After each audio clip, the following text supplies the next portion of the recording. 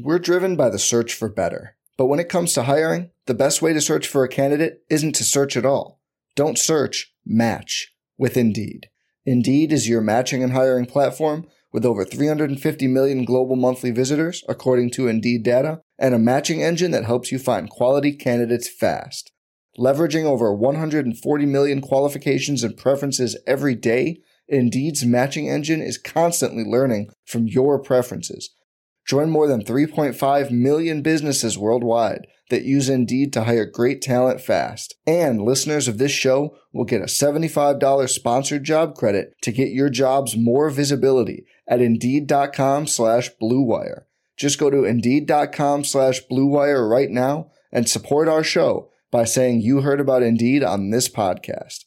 Indeed.com/Blue Wire. Terms and conditions apply. Need to hire? You need Indeed.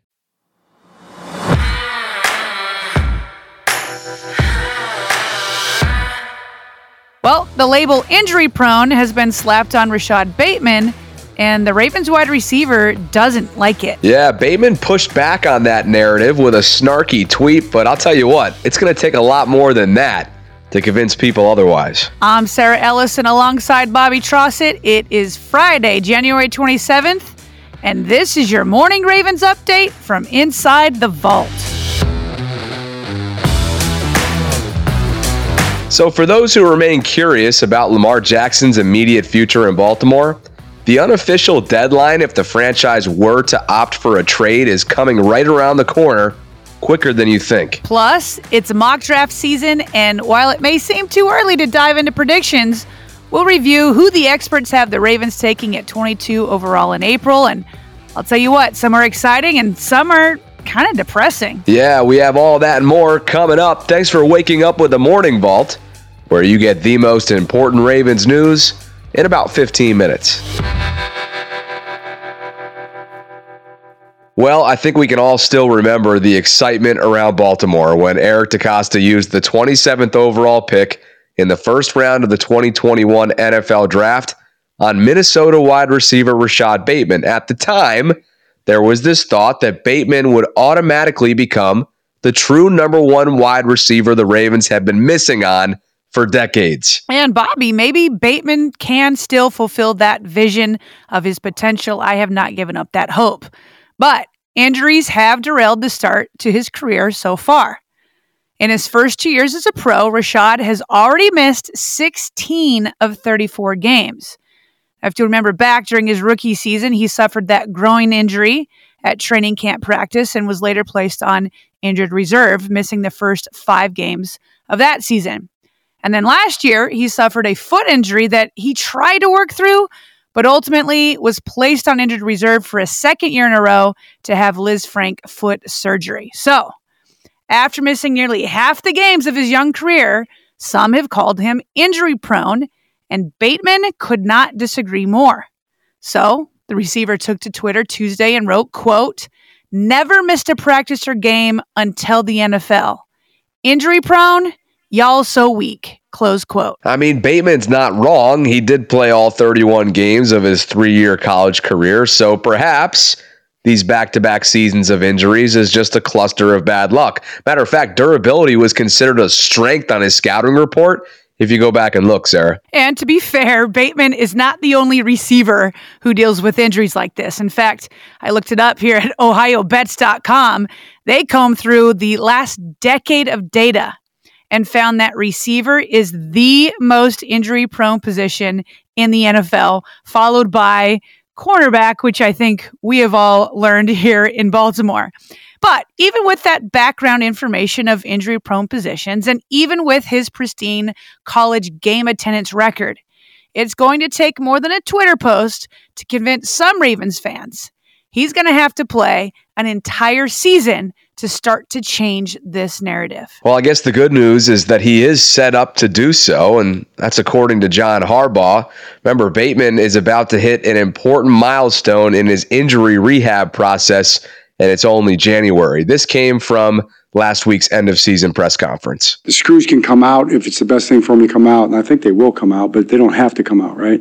I'm not exactly sure how that works, but the point about Bateman is he's going to be ready real soon to run full speed. So to Eric's point, he's going to have a great offseason. He's going to be up and running, just like Marlon was in the office today talking about his offseason plans. All these guys are healthy going into the offseason, which gives them a chance to train, from now until then to get ready to go. And that helps your injury outlook going forward, too. Now, Harbaugh was also asked if Bateman will have the screws removed from his foot so he doesn't have to play with them next season. And Harbs wasn't exactly sure, but did believe they could or would come out, but also said that they didn't absolutely have to immediately. Now, if you remember, Marquise Brown had to play his rookie season with screws in, coming off that foot injury at Oklahoma. And I definitely remember him talking about the limitations that came with doing so. Yeah, well, however Bateman chooses to approach it, it's certainly good news that he's getting ready to run full speed this early in the offseason if he hasn't already done so already, since that was Harbaugh's quote from last week. And Bateman has time to work all of this out. Screws, no screws, all of it. So if he can have a healthy training camp, the hope is he gets off to a strong start in 2023, the way he just did in 2022, when he caught 8 catches for 226 yards and 2 touchdowns in the Ravens' first 3 games before suffering that injury in week 4. So to be honest, Bobby, I feel like that offense never really recovered after he went down, and Bateman is that good. So we wish him the best as he continues this rehab process and prove that durability is really not an issue. Certainly wouldn't hurt if he stays off Twitter, too. Not sure what good can come from hopping on there and reading a bunch of troll tweets. But still to come here on the Vault, partner, an important offseason timeline to keep in mind when it comes to Lamar Jackson's future in Baltimore.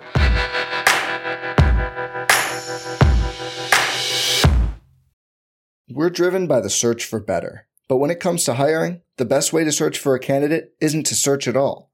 Don't search, match with Indeed. Indeed is your matching and hiring platform with over 350 million global monthly visitors, according to Indeed data, and a matching engine that helps you find quality candidates fast. Leveraging over 140 million qualifications and preferences every day, Indeed's matching engine is constantly learning from your preferences. Join more than 3.5 million businesses worldwide that use Indeed to hire great talent fast. And listeners of this show will get a $75 sponsored job credit to get your jobs more visibility at Indeed.com/Blue Wire. Just go to Indeed.com/Blue Wire right now and support our show by saying you heard about Indeed on this podcast. Indeed.com/Blue Wire. Terms and conditions apply. Need to hire? You need Indeed. All right, Bobby, as we've recently noted, 3 things can happen when it comes to ironing out Lamar Jackson's future in Baltimore this offseason. Number 1, he and the team can reach an agreement on a long-term extension. Let's hope that happens. Number 2, the team can use its franchise tag on him for the 2023 season, and he plays on it. Or number 3, the team can still place that franchise tag on him and then opt for a trade. Right. And obviously all 3 of those options are all unique in their own ways. Sarah, let's hone in on the latter of those, though, and that's that third option, the tag and trade. I feel like there's this common misconception regarding big-time trades and how they tend to align with the NFL draft in April. And while that certainly can be the case, and has been the case in Baltimore, I mean, just look at how the Marquise Brown deal shook out last year on the opening night. This situation, though, that the team finds itself in with Lamar is just different. And if a trade does end up coming to fruition, expect it to go down well before the draft. Here's Ravens salary cap analyst Brian McFarland on Glenn Clark Radio. I mean, I would have to think the first thing DaCosta did this offseason was go to Lamar and say, do you want to be here? Right. And if the answer is yes, then okay, let's work on it. Or you have to understand, we have the tag in our back pocket. But if you don't want to be here, then I would think at the NFL Combine that gets taken care of.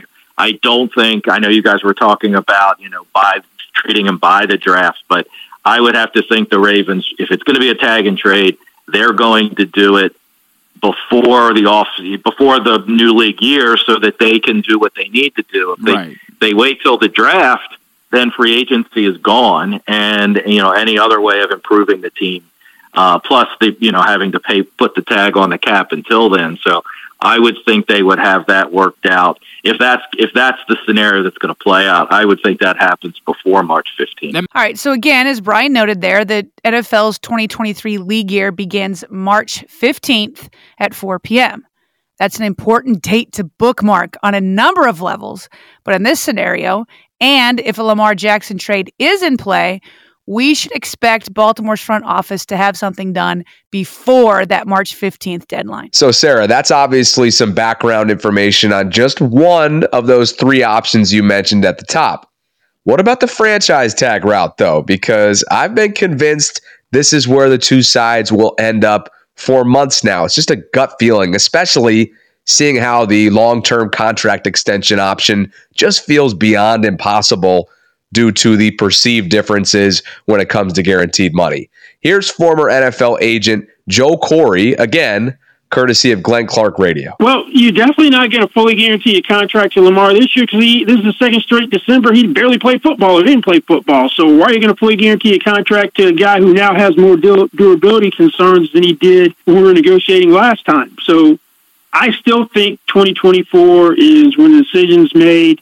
If he gets through 2024 totally healthy, plays all 17 games, that erases some of the durability concerns. If he wins the Super Bowl, let's say he's back in 2023, you win a Super Bowl, then you have to do whatever he wants, just like he reluctantly did for Joe Flacco. I'm not comparing them as a player. I'm just comparing the situation in terms of you made Flacco the highest paid player when you didn't want to from winning a Super Bowl. If Lamar Jackson wins the Super Bowl, you're going to give him a fully guaranteed contract whether you want to or not. I got to tell you, it is absolutely fascinating that there is totally a scenario in play here that could mirror that of Joe Flacco's a decade ago. And it all stems from both players' willingness to bet on themselves.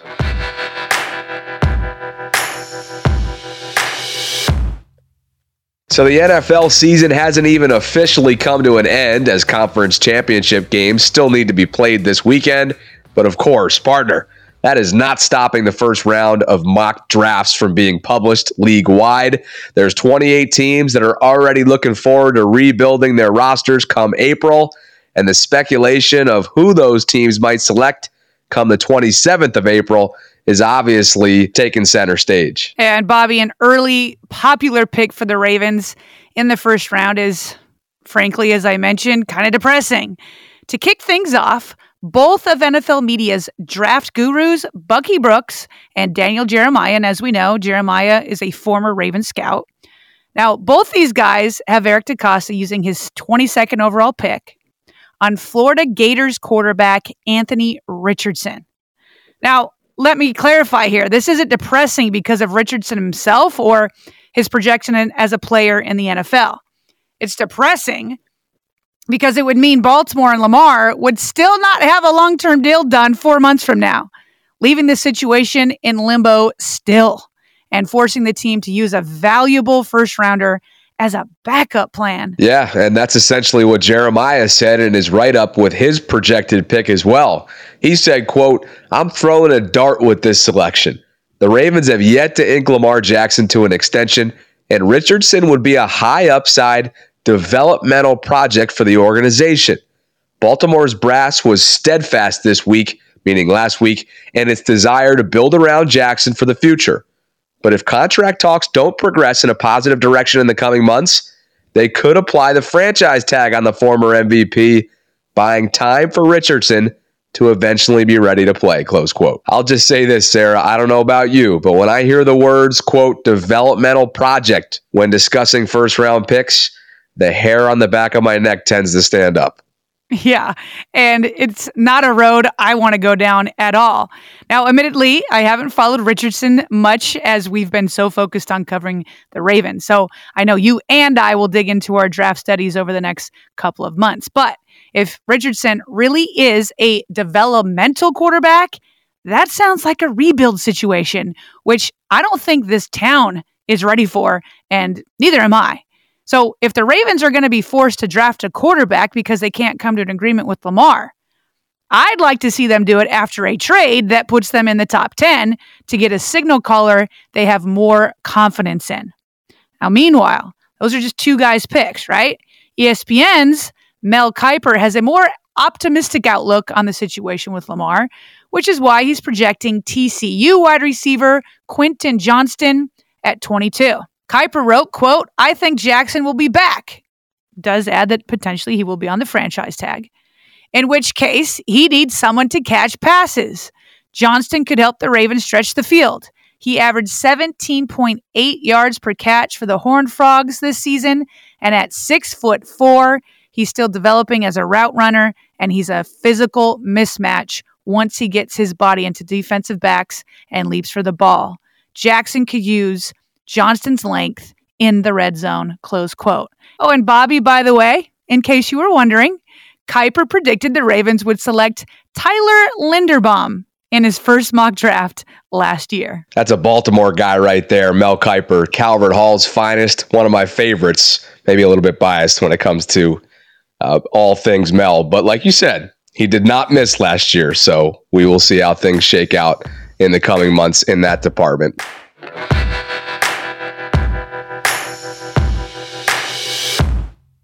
And before we fly, some other quick news items you need to know, beginning with this, and that's that former Indianapolis Colts head coach Frank Reich has been named the new head coach of the Carolina Panthers.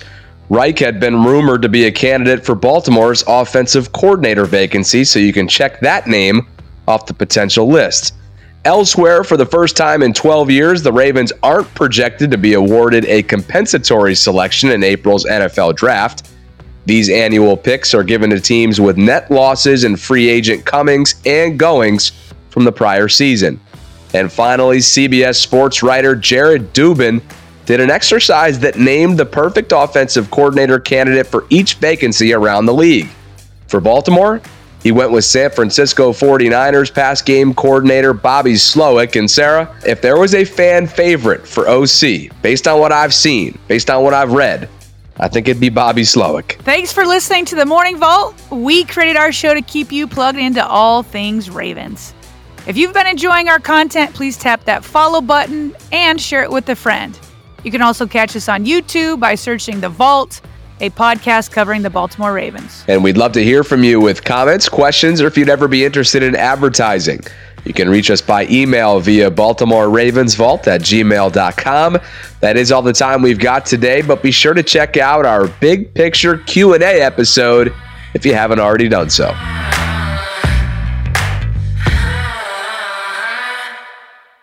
I'm Mark Chapman. Welcome to the Planet Premier League podcast. Each week, Cesc Fabregas, Nader Manua and myself talk all things Premier League. As a player, you don't have time to talk. No. You don't have time to make a plan. You just need to deal with wave after wave after wave. We watched Coach Carter and he said, afterwards, the game's just about doing this for your teammates. And I remember looking around halfway through the film and half the squad was asleep. Planet Premier League. Listen wherever you get your podcasts.